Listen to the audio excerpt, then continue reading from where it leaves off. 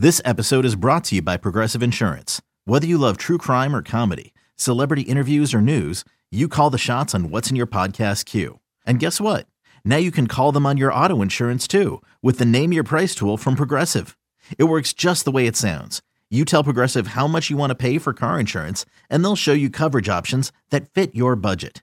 Get your quote today at Progressive.com to join the over 28 million drivers who trust Progressive.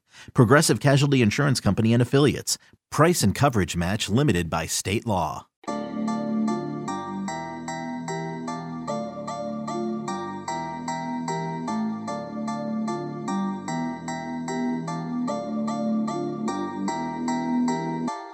Welcome into the Illini Inquirer podcast. Jeremy Werner, Illini Inquirer publisher, here with you. And today on the podcast, Mike Licua makes his weekly visit with us, breaking down the loss to Purdue and what was a double overtime classic. It was entertaining, but unfortunately for Illinois, it's the second loss to a marquee opponent, so you're not able to get that marquee win under your belt quite yet, but there will be more opportunities coming up. But I talked with Mike Licua a little bit about what he thought about Purdue, one, but also some Kofi struggles a little bit. Dive into was a little cause for concern against better opponents, marquee opponents, Big Ten opponents, but also the upside of adding Andre Curbelo and how fascinating and fantastic was he in his first game back after missing 11 games. The Benjamin Bosman's Verdant game, unfortunately didn't win it, so it doesn't go down in too much lore, but he had a fantastic performance. And another player that gives us a lot of hope moving forward,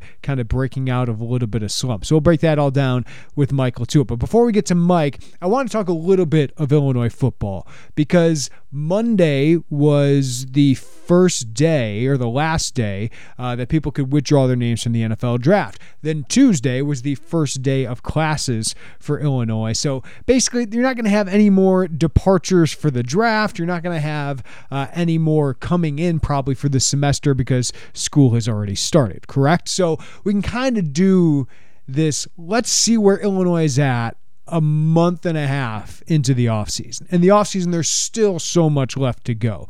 But Illinois has only added 2 transfers so far, and that's Tommy DeVito, the quarterback from Syracuse, and Tyrah Edwards, the defensive lineman out of Northwestern. They have at least or around 4 scholarships available still in 2022. They want more transfers, specifically on the offensive line, maybe a defensive back, and then we'll see where else they want to go with this. They could potentially add more transfers in the summer as blue shirts. This all gets very technical, but they are going to make more additions to the team. But so far, the departures maybe hurt more than the additions you've made because you've only made 2. So there's a long way to go, but I kind of want to break down what Illinois has leaving and how they fill those holes. I did a long piece on this, but I want to talk about it a little bit briefly on the podcast. At quarterback, you lose Brandon Peters, you bring in Tommy DeVito. Right? Similar kind of players. DeVito's smaller, but more mobile, both huge arms, both guys who came in very highly touted prep prospects. DeVito is more proven at the Power 5 level, but like Peters, had some injury issues, had some inconsistency, lost his job. In his last season, Brandon Peters quickly lost his job and fell behind at Michigan against better competition. But I think Tommy DeVito can be an improvement over Brandon Peters, but certainly not a given. And he's still just a 1-year solution, even if he is kind of the improvement you want at quarterback. Running back, you're returning basically everybody. Chase Brown, Josh McCray, Jakari Norwood, Reggie Love. You're adding Aiden Laughery and Jordan Anderson. We'll see about Mike Epstein and Chase Hayden. Not sure about that. But running back, that's as strong of a room as Illinois has on their roster. Wide receiver, you bring back Isaiah Williams and Casey Washington, but you lose Deuce Spann. You lose Jafar Armstrong, who you're expecting to make an impact last year, but didn't. Kind of an underwhelming transfer class for Illinois. Jafar was part of that. Dale Von Campbell out, Marquez Beeson out. And you're bringing in a bunch of freshmen who I think they should be excited about. Sean Miller, Hank Beatty, Ian Pugh, Ashton Hollins. Sean Miller and Pugh are already on campus, so they get kind of a head start. I think Beatty is the kind of player who could make an impact as a true freshman. But no additions quite yet at this position. I do think there is some upside of this room internally getting better, right? Whether that's Isaiah Williams is getting a heck of a lot better. I think he can be one of the best wide receivers in the Big Ten West, if he wasn't already. Casey Washington, you started to see him play better and more consistently down the stretch. Pat Bryant, found a role as a freshman, found a rotational role. He's a guy I might want to buy some stock in. Other than that, the X factor to me is Brian Hightower. He hasn't entered the transfer portal after not having a catch this past year, after redshirting this past year. 2 years ago, had these flashes, I think tied for the team lead in touchdowns with 3 receiving touchdowns. You're wondering, is it just injuries? Was it just a coordinator thing? Was it just a bad year? What was it? But there's still some untapped potential in this room.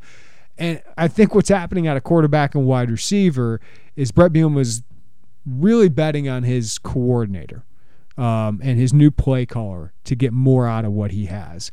And there is, I think, some untapped potential at wide receiver, but you're still a little uneasy at that position heading in, even though I think Isaiah Williams can be fantastic. Casey Washington's a nice player in the rotation. But you're going to need, whether it's Bryant, Hightower, one of those freshmen. I think losing Deuce Spann hurts.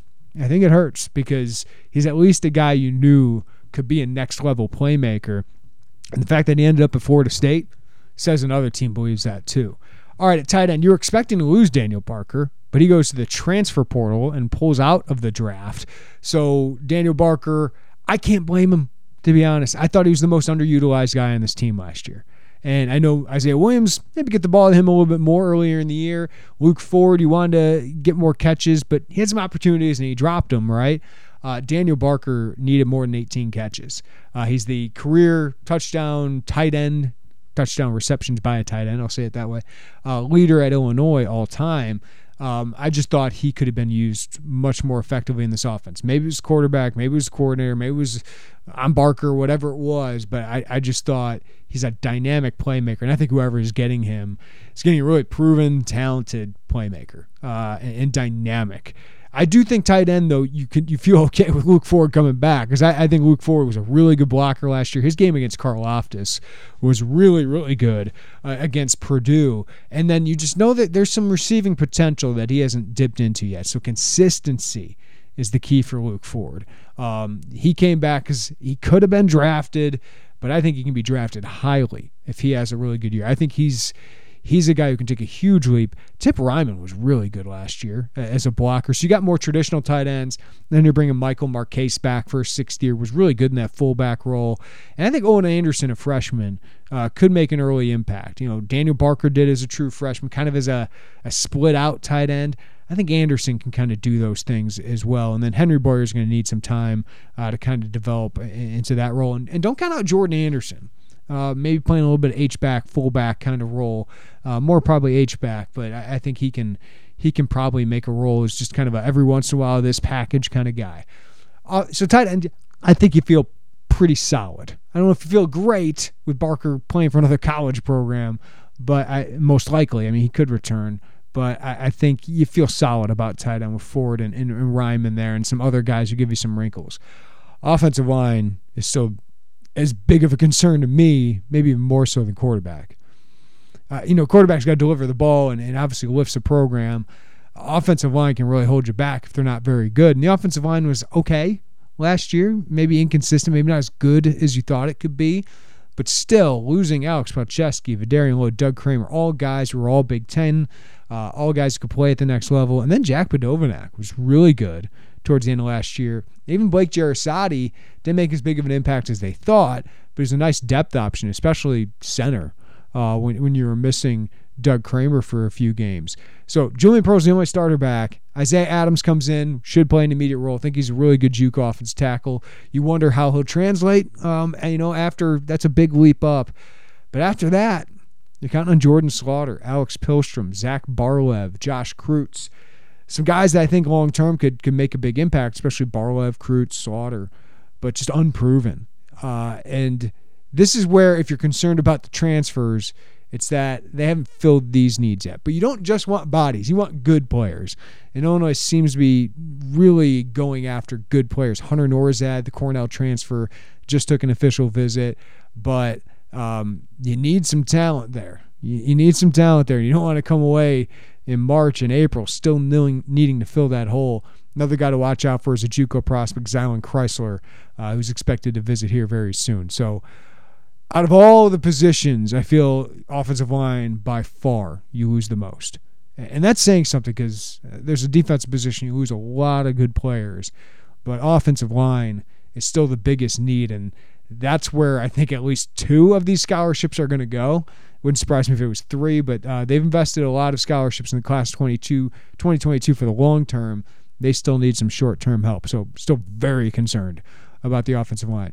Defensive line, I think you lose an unsung hero of the defense, Roderick Perry. You bring in Tyrod Edwards, who I think can really compete at nose guard, maybe push Calvin Avery, push Vertus Brown, some talented guys that you just haven't seen it all come together yet at Illinois, though Avery and Brown showed some flashes. How many reps a game can you count on those guys? So I think Edwards is a key addition. And the rest of the defensive line, I think you feel pretty good about. Keith Randolph, Johnny Newton, all Big Ten players. I think they're next-level NFL players. Jamal Woods coming back, great depth piece who could start for you if you need to. And it sounds like Deion Pate should be back as well, so you got some veterans there, Sedarius McConnell. So it's not a position they've recruited well the last 2 recruiting classes. They've only added 1 guy, and that's Sedarius McConnell. It's a huge need for 2023 because you're thinking of life beyond Keith Randolph and Johnny Newton, even though they're just redshirt sophomores. Those guys probably can get some next-level opportunities at some point. But for 2022, I feel pretty good. You might want 1 more guy you can throw in that rotation, maybe elevate that rotation just a little bit, but feel pretty good about the starting group. Outside linebacker, you lose 2 really good guys, Owen Carney and Isaiah Gay. But you're bringing in Alec Bryant. You already did. He's already been part of the program during the fall. Couldn't play because he transferred after the deadline to get in for the one-time transfer. But former 4-star prospect. He's a double redshirt freshman, so he's in his 3rd year in college, but he's just a freshman by class. So 6'3", 240. I think he's more in the Carney mold. Isaiah Gay's this quick twitch pass rusher. Carney's more the solid edge setter, can still get after the quarterback. But you don't know what he is yet, right? He just hasn't played much of anything of college football. So you just don't know what he is, but you know he's very talented, very highly recruited. The guy I think could take a huge leap here is Seth Coleman. You saw it in flashes last year. Had some injuries that set him back a little bit, but you saw the flashes of what made him a 4-star prospect by 24/7 Sports. And DJ Johnson showed some flashes last year. One of the true freshmen who played, I think, every game for Illinois. So a year of adding strength to his frame. You think DJ Johnson could be a good player. And Ezekiel Holmes was playing a lot towards the end of the year, and I think he can kind of be an edge setter, be the guy behind or along with Alec Bryant that can really take on that Carney role. But I think it will be a little bit more of a rotation there than Carney and Gay, who played basically every snap. Bryce Barnes, a guy you don't want to overlook as well. I might bulk him up and put him on the defensive line for me, but he's a guy you don't want to overlook. I think Jared Beatty and Gabe Akis, I got to get that right, Gabe Akis, 2 freshmen that you don't really count on freshman edge rushers, but they got talent and they got size. Like Beatty's added a lot of strength over the last couple of years. So you lose talent there, but I do feel like you got talent in that room. I think Kevin Kane has done a really good job there. Linebacker, you lose Jake Hansen after 6 years. The surprise really for me of the offseason was Kalen Tolson entering the draft, because I thought he was their 3rd linebacker, right? And he decides to enter the draft. I don't think he's a guy who's going to get drafted, to be honest with you. And it's not a guy that you're counting on to start, but it does impact that linebacker position. C.J. Hart comes back from injury. Tariq Barnes had a really good season. Maybe an underrated season, but 80 tackles, 6 tackles for loss, 2 sacks, 2 quarterback hurries, 2 forced fumbles, 5 pass breakups, and interception. Like, he did pretty well at that linebacker spot. And we know one game, C.J. Hart looked like an all Big Ten player. So you feel like you got 2 talents there, but what's behind them? Like, you got some walk-ons, you got some redshirt freshmen, you got some true freshmen and Malachi Hood and James Kreutz coming in. I just don't know who that depth is. And I think they'll stay in-house. I don't think they're going to add a transfer until maybe the summer, maybe with a blue shirt or something like that. But Tolson's departure, maybe it's not a no doubt starter for Illinois, but it still hurts because he was a big depth piece. Like, he was a really good 3rd option behind Hansen and behind Hart. You just brought him in. You brought Barnes in. You felt really good about depth. I don't feel as good about depth, even if you feel good about starters if they're healthy. At cornerback, you lose Tony Adams. You're only bringing in Elijah McCantos. You're counting on, and I'll just go with the whole secondary here. At safety, you're losing Kirby Joseph, Prather Hudson, Derek Smith. Prather Hudson, Derek Smith, backups, rotation guys. Obviously, Joseph and Adams are big losses. You're really counting on internal development here. And I'll give Kenoto Hudson this. He brought in some good talent in some down years for Illinois recruiting. Like defensive back felt like the one room you're recruiting well, evaluating well. Tyler Strain played and traveled with the team. Daniel Edwards traveled with the team. I do think Joriel Washington at safety, Prince Green at safety, Keontae Curry, there's talent there. It's just we haven't seen him on the field. So Aaron Henry, Ryan Walters, can they get those guys to play up a level? They're able to do that with Kirby Joseph. You would have loved to bring him back, but who can blame him for striking while the iron's hot? There's no guarantee you come back for another year and improve your stock, or you could hurt it, right? And I can't blame Kirby Joseph for going. He's got a Senior Bowl invite. That's a really good sign. Some people have him as a top 100 prospect. If you're that, I say go. Some people at Illinois might disagree with that, but I can't blame him for leaving. But you do have Sidney Brown, Quan Martin, Devin Witherspoon. I think all have all Big Ten capabilities. Devin Witherspoon and Sidney Brown have already gotten those honors in their career. I think Quan Martin's an underrated guy returning. He played nickel last year. I think he could play the free safety position. I think he can move there. It just depends on Illinois, who thought he played really well at nickel. Do they want to keep him there and have confidence in somebody else, whether that's Kendall Smith coming back? Can he play free safety? Keontae Curry? Can any of those redshirt freshmen? That's going to be a huge thing. And do they have confidence someone like Tavion Nicholson could be the nickel, and that allows Quan Martin to go to the back end? That'll be very interesting to watch. And then specialists, you lost everything there basically, right? James McCourt, Blake Hayes, Ethan Tabell, all fantastic at what they do. They're gone. Caleb Griffin finally going to get his chance at kicker, but he's going to be pushed by Will McManus. Hugh Robertson, the 29-year-old Aussie, takes the torch from Blake Hayes. Never punted an American football game yet. And then Aiden Hall will take on Ethan Tabell as long snapping duties. Illinois also brought in an Air Force transfer walk-on Fabrizio Pintone to come back. So I broke this down more, but you look at that, and Illinois got some talent. I think especially on defense, you feel good about the talent that is there, and you feel like you have coaches and a defense coordinator that can get the most out of the talent they have. Offensively, do you feel better at quarterback? I don't know if you can yet. I feel better. I feel like Tommy DeVito coming in was more proven than Brandon Peters coming in. Brandon Peters had a pretty solid 2019, but who's he throwing to, and can you protect him? Brandon Peters had a better offensive line in front of him than I think Tommy DeVito is going to have next year.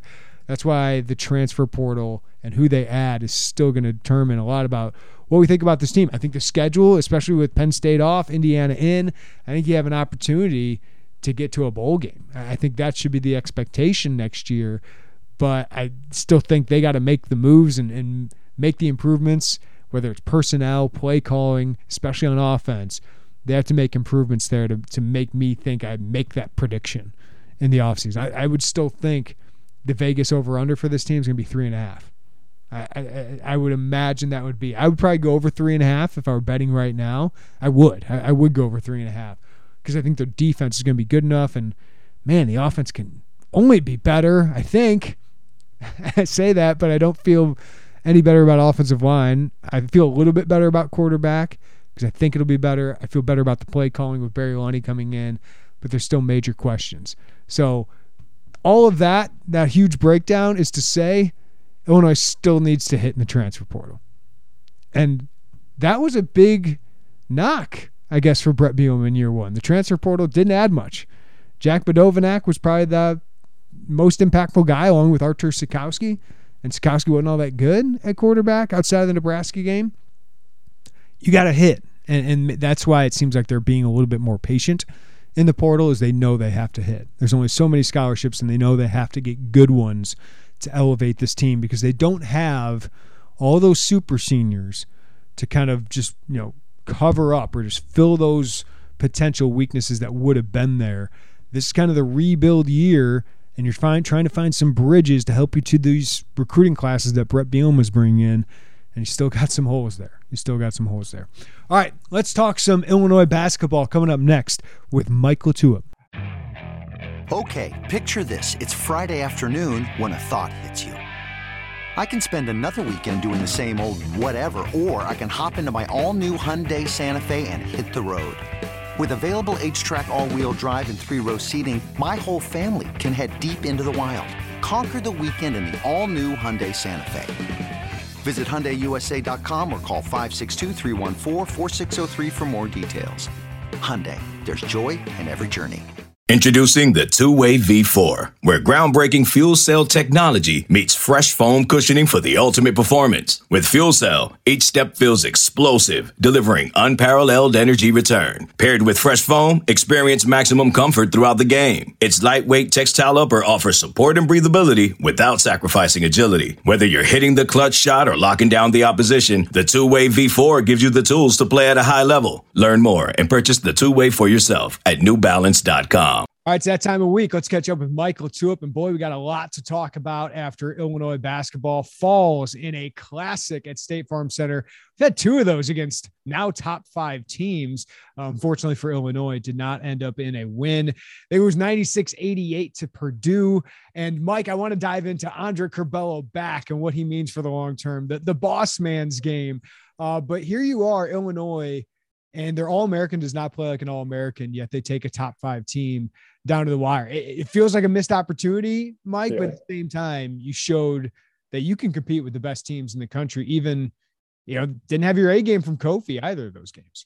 Yeah, and I think if there's anyone that's not into moral victories, it's Brad Underwood. But at the same time, I do agree with him. I'm hearing what he's talking about after the game. Like, hey, there's a lot of positives to draw from this game. And it was a dogfight with a Final Four contender, and you're without your National Player of the Year candidate for 30 minutes of the game, and you still got a shot there to win it. But it was a weird game. I think that the structure of that game, the flow of that game, it always felt like Illinois was doing just enough to stay in it, but never really had the shot at the end to win it. It was always to tie it. Soon as they got close, it was typically a Stefanovic 3 that separated things. But yeah, I mean, I think you look at the Arizona game, you look at the Purdue game, and there's no way you come out of those 2 games thinking that you can't compete with the top teams in the country. They've proven that. We're going to get into the Andre Curbelo stuff, but man, when this group is together and when they're clicking, I don't know. I mean, it's really hard to imagine that there's a ton of teams out there that can beat them when they're at full strength, when they're doing what they do. So, yeah, like I said, you don't get too much into the moral victory side because at the end of the day, you do want to win that game. And there were chances to win that game. So, you take that confidence and that you can hold your own and hopefully have that propel you through the rest of the Big Ten schedule. But February 10th in West Lafayette is going to be a good one. That's for sure. Mike, what were your impressions of Purdue? Obviously 2 slip-ups early in the season. I thought Illinois did a pretty great job against Trevion Williams for most of that game, kind of like Purdue did with Kofi Coburn. But what were your impressions of what Purdue looked like? Because they kind of looked like they earned that number 4 ranking in the country. Yeah, and there's still some question marks defensively, I think, for them.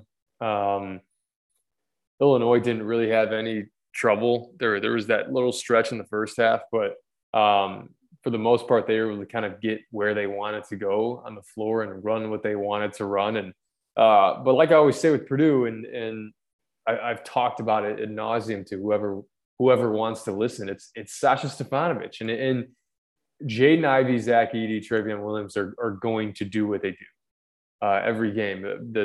The swing vote, if you will, always comes down to those guys, specifically Sasha. And I know that staff, the Illinois staff, was on high alert with that. And it's amazing a guy like that who can erupt so quickly. It's an offensive rebound, kick out. It's a transition 3. And then at that point, you're at his mercy with his confidence. And, I thought Trent did a good job on him, guarding a lot of those off the ball actions. And that's what makes them a really tough team. Obviously, Zach Edey, I come away more impressed with Zach Edey every time I watch him. Why? He was Why, like, out of his growth from freshman to sophomore year, he's so impressed? Yeah, I just think he's his skill level and his touch. I mean, I think we talked about that before. A lot of times when you have guys like, let's talk about a Kofi Coburn, Zach Edey type of matchup. When the strength and size is neutralized, then the next thing that bigs have to rely on is touch. And he has that. And that's why he's able to remain consistent and still make an impact on the game. And that's where I think Kofi can struggle at times, is when that size and strength is neutralized. He doesn't have the touch of some of these other bigs, a Trevion Williams, a Zach Edey, because both of them have really good touch and they happen to be on the same team, which is crazy. But, I think I wouldn't have thought last year that he would be a guy that could potentially leave after his sophomore year. But, man, he's mobile. He can move his feet. I mean, he's 7'4", and I don't see any – it's not like a situation where, you're talking about all these different aspects to keep him out of the NBA.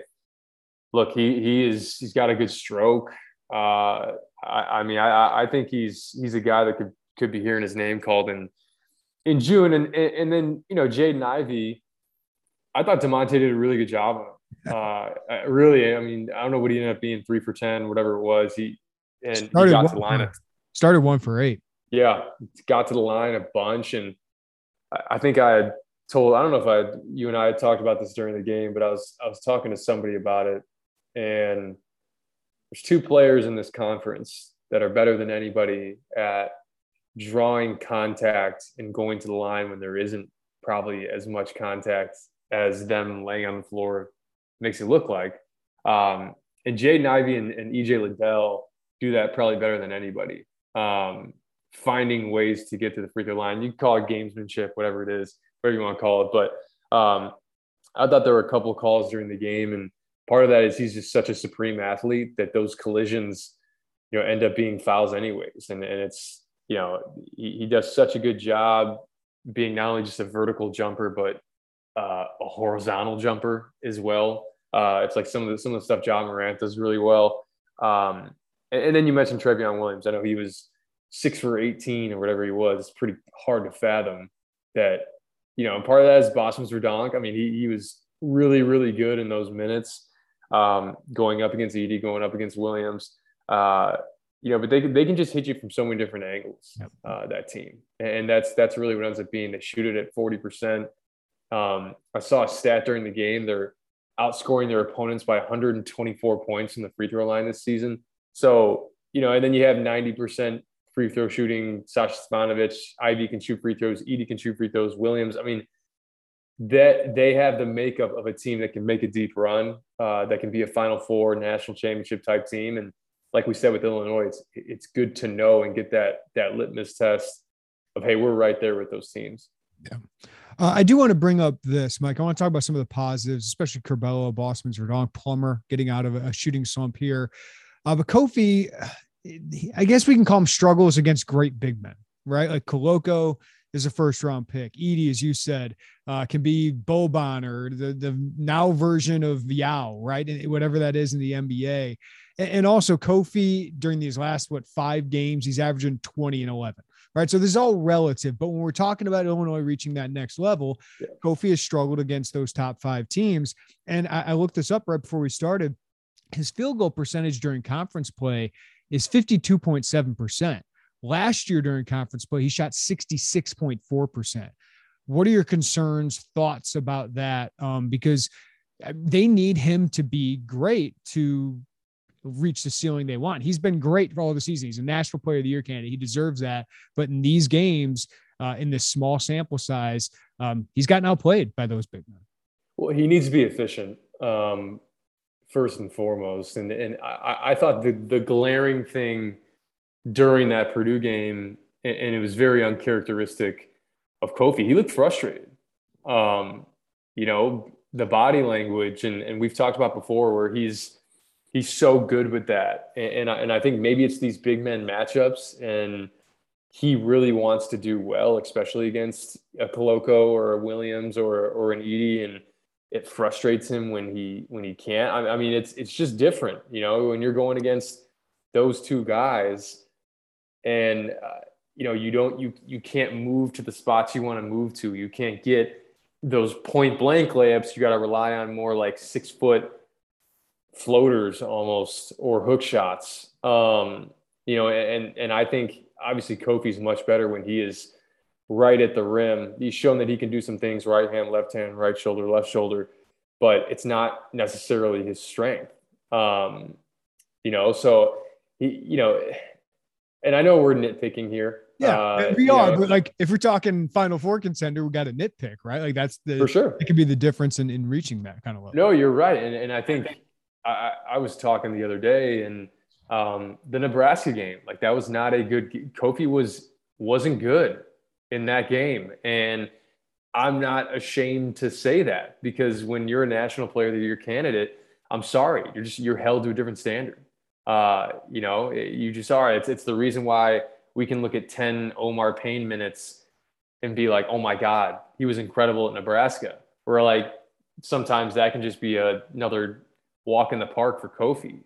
So it's why LeBron, all these guys, like they are nitpicked to death. Like, and some people don't. It's like, hey, we got to appreciate them, and I think we do with Kofi. But like, if you want to be National Player of the Year, you have to show up in these games, or you have to play well. And despite some numbers, Mike, I don't feel like he's played all that well since the COVID pause, right? I just don't think he's been at the top of his game. He's looked a little gassed. He definitely looked that way against Nebraska. I thought he looked that way at times against Purdue as well. But look, with Kofi, and prisoner of his own success is probably a little aggressive, but I think there's something to that, right? He's the type of guy that, a lot of the game comes easy to him. And I say comes easy to him, that's the way it looks. So the contrast when that's what he's used to. And then, like I said, going up against these other big men, you can tell it means a lot to Kofi. Like Kofi really wants to play well in those games. I think he really wanted to play well against Koloko, and I think he really wanted to play well in this Purdue game, and he really didn't in either game. But there's still opportunities, right? There's still, you don't even look too far ahead where you see whether it's Bingham or Trace Jackson Davis coming up, and then right after Trace Jackson Davis, you have Edey and Williams again. So there's plenty of opportunities for him to kind of right the ship and turn in, a Kofi performance against these, these really, really good big men. So like we talked about, you don't worry about Kofi in terms of whether or not he's going to produce, but like we just said, though, you want to go to a Final Four, you want to potentially win a national championship. I mean, you're not going to do it with him being a bystander, right? He's going to have a big part in that, and he certainly can and will. All right, Mike, let's talk about a little bit of the positive from this game, because I do think there's some good vibes that come out of this game, because you feel like you lost this huge Big Ten battle, but that in the long-term war here, you might have a chance, like you got better because Andre Curbelo is back. And for everybody, you and I were saying it throughout his absence, Illinois is going to be better when he gets back. And even the always hot takey Doug Gottlieb before the game said both teams are very happy Andre Curbelo is going to be back, saying that Illinois might be worse with Curbelo in the lineup. Boy, did he shut all of them up, Mike. 20 points, 18 after halftime. And you just saw immediately what he brings to the table, but I'll let you explain it. What did Andre Curbelo immediately bring to the table after not playing basketball for a month and a half?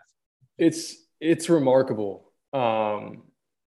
Not only to be out of game action for 2 months, to only practice live, I think twice from what I heard. And then to do what he did, it's pretty obvious, right, that he raises this team's ceiling, but that goes beyond just his abilities. It's what his presence allows this team to do. So first and foremost, it lessens Trent's load. previous 3 games before Purdue, you're talking about 40 minutes, 38 minutes, 35 minutes, and guarding the opposing team's best player, handling the scoring duties, the ball handling duties. That's a lot for one person. And it's not like you worry about durability with Trent, but there's something to be said about that. You know, when there are not many players in the country that do all 3 of those things. Mm-hmm. Scoring load, ball handling, guard the other team's best player. It's typically maybe 1 of the 3 or 2 of the 3. It's never really all 3 of them. So, you know, Curbelo's return allows Trent to have a little bit more balance, both on and off the ball offensively and both on and off the ball defensively. You've seen Curbelo kind of be the point of attack defensively at times. When Trent's in there, Trent can go and guard someone more on the wing, and Curbelo can typically guard the point guard, whereas Trent's typically always guarding the point guard. But you saw them mix in some other actions too. It wasn't just Andre Curbelo handling the ball. It was, hey, let's get Curbelo off the ball. And it's deliberate, because for a guy that's coming back that you know hasn't had a lot of game reps, it's exhausting to simply just be in that ball handling mode, and it's tiring. And you know, I think they did a great job of balancing that out to where he could play 26 minutes or whatever it ended up being. But look, no one's better at knifing into that second level of the defense. And we'll talk about it in the film, and we'll show the contrast between when Curbelo's on the floor and when he's off the floor, and the quality of shots and how that changes so drastically, and how he's the type of guy that can make you pay no matter what ball screen coverage the other team's in. You know, I always like to say, for him, whether you want a hard hedge, whether you want a drop coverage, whether you want a soft hedge, whatever it may be, he finds a way to make you pay for it. And Trent is very good in, you know, with the drop coverage, pull-ups, you know, getting downhill, but he's not as strong with those hard hedges. So when you have Curbelo, he's able to do all of that. But I'll even, you know, take it to the next step with Kofi, right? Like, Curbelo's presence gives Kofi the opportunity to get a couple, you know, some easier free runs to the basket out of these ball screens. You know, and that's going to lessen the exhaustion that comes with banging in the post every possession, right? You know, Kofi, for the most part, when Curbelo's out, it's just feed him. Not a ton of high ball screens. You know, there were some with Trent, but for the most part, you're getting the ball thrown into you every possession, and you're banging. And that is the type of thing that can also, you know, wear out a player. And I think Kofi is going to be somebody that's needed on the defensive end, especially in ball screen coverages. So that, you know, it just creates more continuity. It creates more, you know, balance for this team. But I'll make this final point about Curbelo. And this is really what I was most impressed with. You know, you talk about the cardio and how he's able to do what he did in that game. I loved his demeanor. Yeah. His demeanor was fantastic. You know, we talked about the Marquette game where, you know, it's the officiating and it's the, you know, kind of spiraling. And that's how we always talk about it. It's never the actual turnover. It's the fact he's worried about something else and it leads to a turnover. He seems so even keel. And in my personal opinion, he carried himself like a true point guard in this game, and that's not getting too high and that's not getting too low. And you can tell how potent he can be when he plays like that. I mean, he looked like an All-American. He really did. I mean, he looked like an All-American in that game and made a massive impact. So it was so good to see him back. You know, a lot of stuff has kind of gone on behind closed doors, and you obviously feel for the kid. But I do think, like we talked about, him being able to see this team from the sidelines for 2 months and just thinking, hey, you know, I just need to be Andre Curbelo. You know, I don't need to play above my head. We got a lot of really good players on this team, and that was the Andre Curbelo that you saw on Monday. Yeah, poised, pace. I thought he put a great pace, whether it was slowing it down, speeding it up, and he just wasn't scared. I thought that was great. And I thought early on, he didn't try to do too much and be like, hey, I'm back, everybody. just kind of settled in, didn't make a huge impact in the first half, though he got some open shots from people. And then the second half, he goes, okay, my team needs me to turn it up. Right. And he did. And, you never want to predict with head injuries or anything like that. But if they get Curbelo on the court the rest of the year, boy, that's a really, really good thing for Illinois. I don't want to overreact to Benjamin Bosmans-Verdonk's game. Right. But it is nice to have that in your bullpen, right? A guy that Omar Payne is more talented, springier, longer. Kofi Coburn obviously is not going to have many down nights, right? But when you need 5 minutes or 2 minutes for somebody to just bang around with one of the best big men in the Big Ten, who's a burly guy, you can throw Bosmans-Verdonk out there and feel like you can survive, Mike. And he did that for 20 minutes against Trevion Williams and Zach Edey. I sent you the stats. Edey on the court against Bosmans-Verdonk, he was 1 of 4, and he was noticeably less aggressive. Yeah. And then Trevion Williams was aggressive, but he was 3 of 9 when Bosmans-Verdonk, and the shots he made over Bosmans-Verdonk were just like cap tip, man. That's a heck of a shot. How did Bosmans-Verdonk do that? Well, I think you mentioned the defense first, right? And there's a little bit of a difference between Bosmans-Verdonk and Kofi, and I think at times Kofi can rely on his strength, so he'll sometimes just let the ball go into the post and then just worry about it after that, chesting the guy, but Verdonk was fighting around, and I thought, I was talking to one of my buddies about this. He had a 2-play stretch that was probably 2 of the better plays that he's made in his career on consecutive possessions. I think it was towards the end of the first overtime.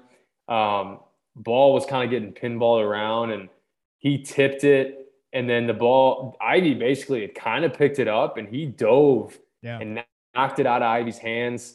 They were able to regain another possession. And then the next possession after that, they tried to make a post-entry pass to Trevion Williams, and he reaches his arm around and pokes it out, and they get a steal with 45 seconds left going the other way. I mean, those are just massive plays, but I think his value goes beyond, hey, let's throw him in to bang against another low post threat. I think there's an element to him on offense.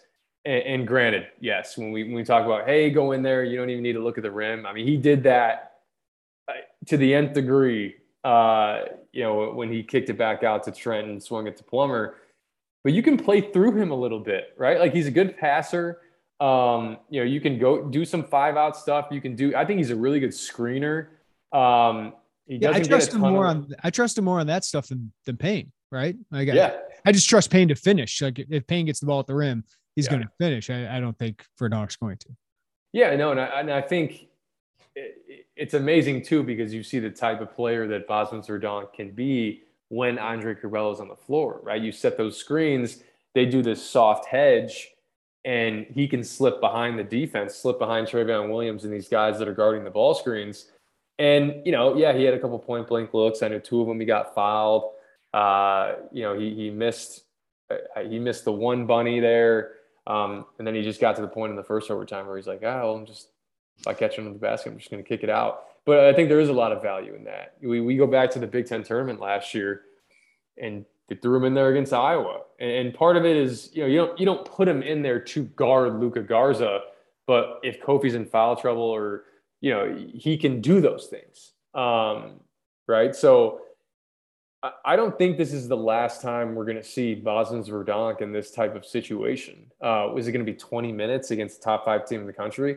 Probably not. But he's at least proven that he can come in these scenarios and not just be like he did all right. He played really well, really well. And he plays within himself. I think too, that's the other thing, is just kind of the self-awareness of, knowing who you are and who you aren't. And I think he does that at a high level. So really impressed with him. Really impressed with just, his ability to come in the moment in the second half. I don't even believe he played in the first half. But to come in and do what he did, I think it says a lot about kind of that next man up mentality. I know a lot of people use that phrase, but it's true. It's true. When Omar Payne is in foul trouble as well, and you start getting down on the bench, not many teams have that luxury. Once you start going to your third big, you're like Michigan, right? The other night they had Jaron Falls out there, and it was, it didn't look great. But you have Bosman Zerdonk, and he's certainly proven that whether it's sparingly or 5 minutes, 10 minutes, maybe it's not 20 minutes, but he can make an impact. And you just trust him to do what he has to do. Like, Payne, I don't know if he has that trust yet, but you know what the ceiling is. And you saw it against Nebraska. Like Bosman's, if you tell him to do the job, you feel like he's going to do that job as long as you're not asking him to score 10 points against Big Ten opponents. They went small, and that seemed to work for him. Plummer, Curbelo, Frazier all together for a big stretch of minutes. And DeMonte does deserve a ton of credit for what he did against Ivy. So I don't want to lose focus on that, but I thought Alfonso Plummer breaking out of his slump was massive for Illinois, not just for this game, but I think for the long term, because when that kid is confident, man, and I was happy to see him continue to fire him up, Mike, because he started off pretty weak in this game, didn't shoot very well to start this game. I forgot what the numbers were. 1 of 6 in the first half, passed up some threes. And then he ends up 6 of 12 from 3 and just carried you to keep prolonging this game. That's massive to have him maybe gain some confidence. Or am I overstating that? No, I think you're exactly right. And the threes that he hit were in massive moments. In the first half, there were, some other times where you look and say, hey, you just need to catch and shoot it. This 13-foot floater stuff, pull-ups, and I thought in the second half he kind of just said, to hell with it. If I get some space, like it's going up, and that's who he has to be, right? And he's a good 1-2 pull-up guy, but 3 over 2, man, and he can do it, and he can do it at a high level. So that's what I was most excited to see was, he's back to just not thinking about it.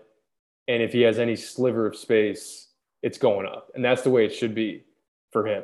But it was great to see. With him, Mike, sorry to interrupt, but with him, some guys get closed out hard. Like DeMonte sometimes, he doesn't have a lot of elevation. Like Plummer has so much elevation and such a quick trigger that I'd rather have him, on a good closeout, I'd rather have him fire and shoot it still compared to some of these other guys than try and drive and finish. Well, he's proven, too, that he doesn't need a ton of space.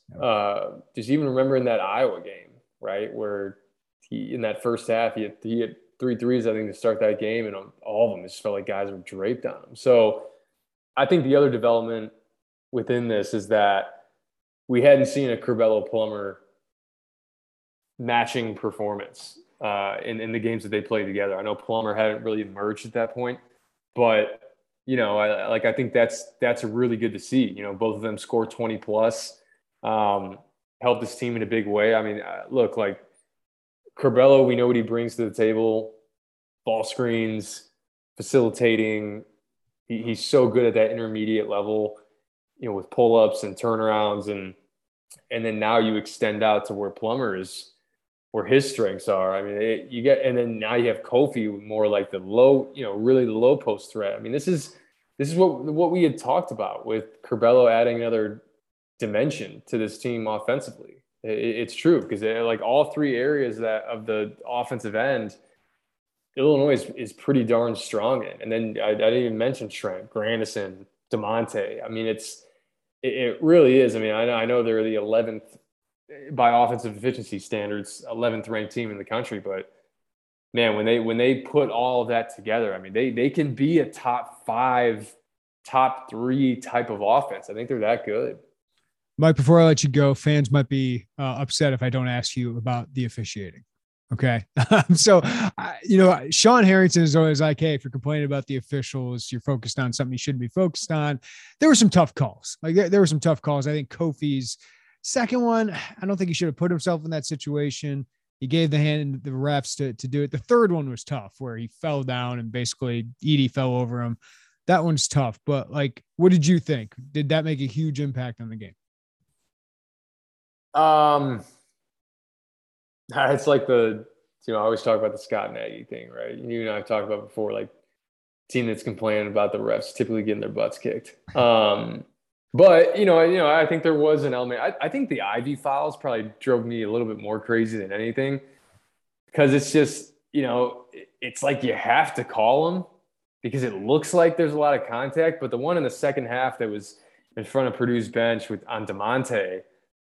I mean, some of those were just, and those are big calls. It's puts you that much closer to the bonus, or it puts you on the free throw line.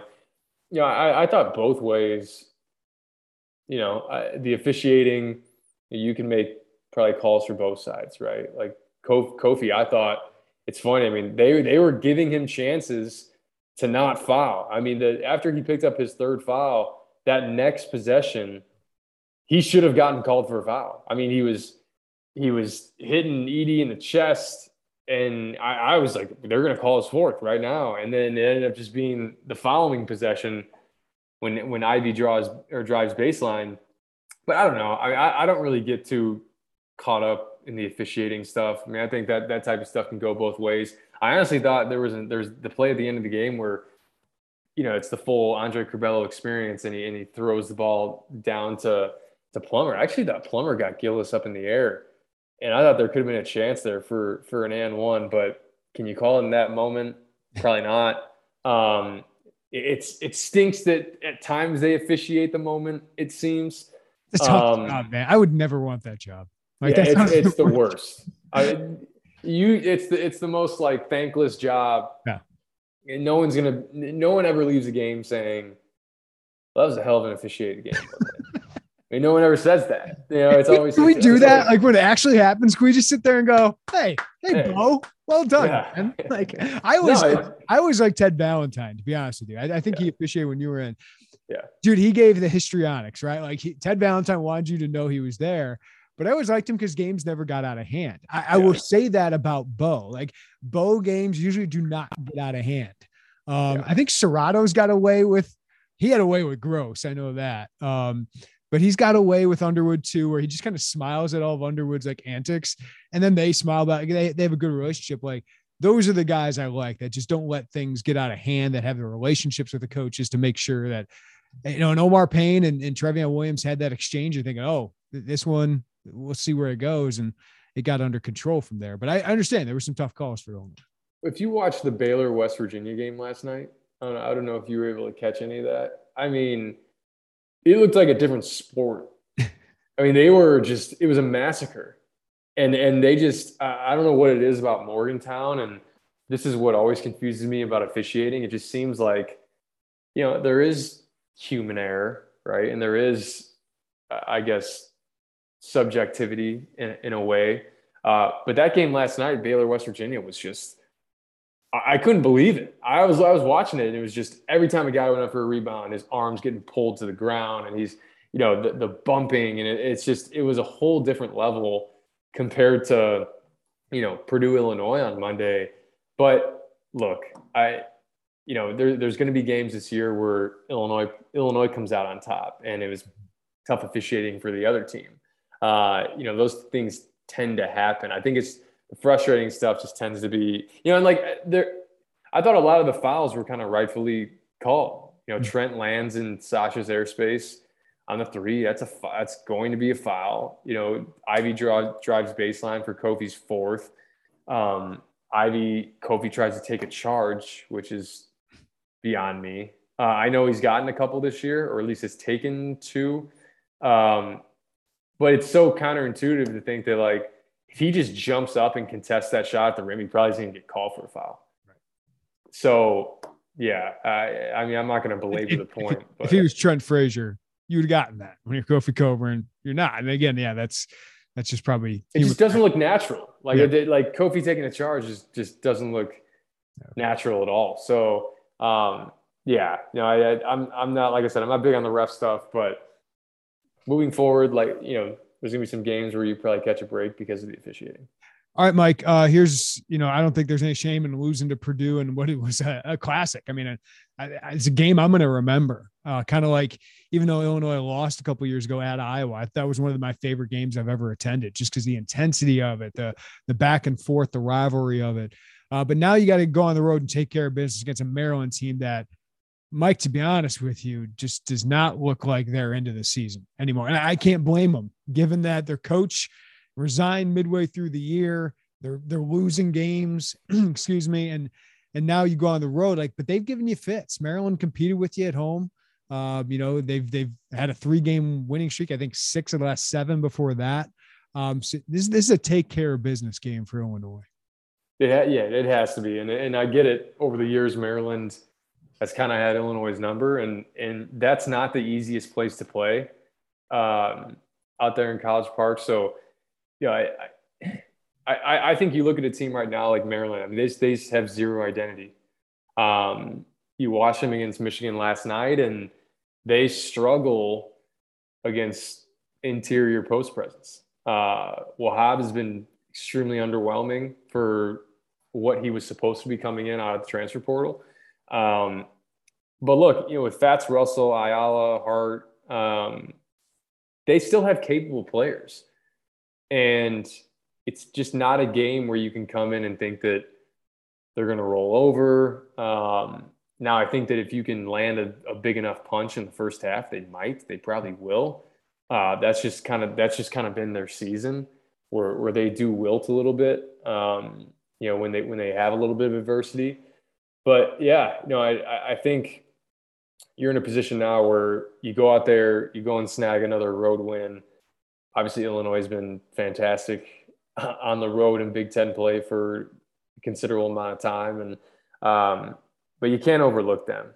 I know Michigan State kind of looms after that Maryland game. So you go out there, you take care of business, you move to 7-1 in conference, and then you're gonna have a big matchup there with the Spartans. But like I said, watching that Michigan game last night, Danny Manning, I think, is trying to do as good a job as he can. I'm just not sure that he really has a grip on that locker room. And I don't know how much those guys don't look like they like playing with each other. And I think that those are really things that you can see sitting on your couch. Like, oh, wow, well, there's just no connectivity there. Yeah. And that's the hard part of going the transfer route, right? Like when you're trying to save a job and put all these different pieces together.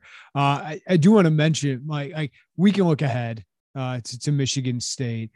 What do you think of that matchup? Obviously a bad loss for them to Northwestern, but and it's a team that I question, Tom Izzo's done a heck of a job with this team because there's talent, and Max Christie could be a first-round pick potentially if he ends his year really well, but it's not a team that I look at and say they overwhelm me. It's almost like a Wisconsin thing a little bit where it's like the sum is a little bit greater than the parts. They just kind of know their roles. There's depth there. But what do you think of that matchup against Illinois? Well, I think like we talked about before, I think there's a lot of similarities between these two teams. The way that they rebound, right? They turn the ball over a little bit. And they've shot it really well this year at 38%. So, I think this team, they're a little bit younger.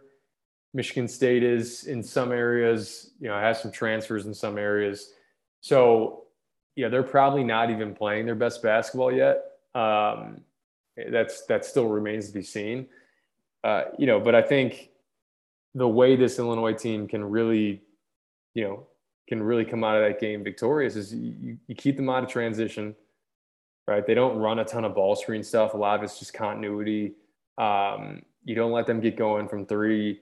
And that's really going to end up being the story. And then I think Bingham's been fantastic this year as well. So I know Kofi has him in the strength department, but Bingham has a ton of length. I don't think he might be leading the conference in block shots right now, or that might be Trace Jackson Davis. Both of them are up there. I know that, but it's going to be another test for Kofi, right? Against another big that's long and can kind of give other bigs fits. So I'm excited. And really it feels like over the years, I know it's back in the State Farm Center for this game, but that was a bad game last year. Last time they played Michigan State, it was not pretty. So I think there's an element to that too, where you want to go out and play well, especially against a team that's playing so well right now in conference, and they're going to have opportunities down the road, like I said. But you take care of business against Maryland, and this will be a big one. This will be a big one. I'd expect that one to be another ruckus crowd and good atmosphere. So, you're looking forward to it, but obviously you can't, got to take it one game at a time. Yeah, I feel like Illinois got the advantage center, guard, but the wings, the four, like Michigan State's got a lot of depth and a lot of good talent at that position. Should be a lot of fun. Well, Mike, you're going to do a film breakdown of Andre Curbelo and all his impact. So people can check that out on the site. It should be another busy, I guess we'll learn a lot again kind of week for Illinois basketball. Appreciate the insight as always. Thanks, Jeremy. Great stuff as always from Mike LaTulip, and be on the lookout for his VIP film room breakdown of Andre Curbelo. We'll post that either later Wednesday night or early Thursday morning, and you can get a breakdown of Mike just showing you exactly what Andre Curbelo brings to the team and, yes, why they are better when he is on the team. That'll do it for this episode of the Illini Inquirer Podcast. Thanks, as always, for listening to the Illini Inquirer Podcast. Give us a follow, a rating, review, wherever you get your podcast. We always appreciate that. And check us out at IlliniInquirer.com. As always, just $1 for a VIP membership. Illinois football is getting after it on the recruiting trail. I'll be out in D.C. as well for the game at Maryland. And, of course, plenty of Big Ten action coming up, and we'll break it all down at IlliniInquirer.com as well as the Illini Inquirer Podcast. Everybody take care of each other. Have a great day, and we'll talk to you next time on the Illini Inquirer Podcast.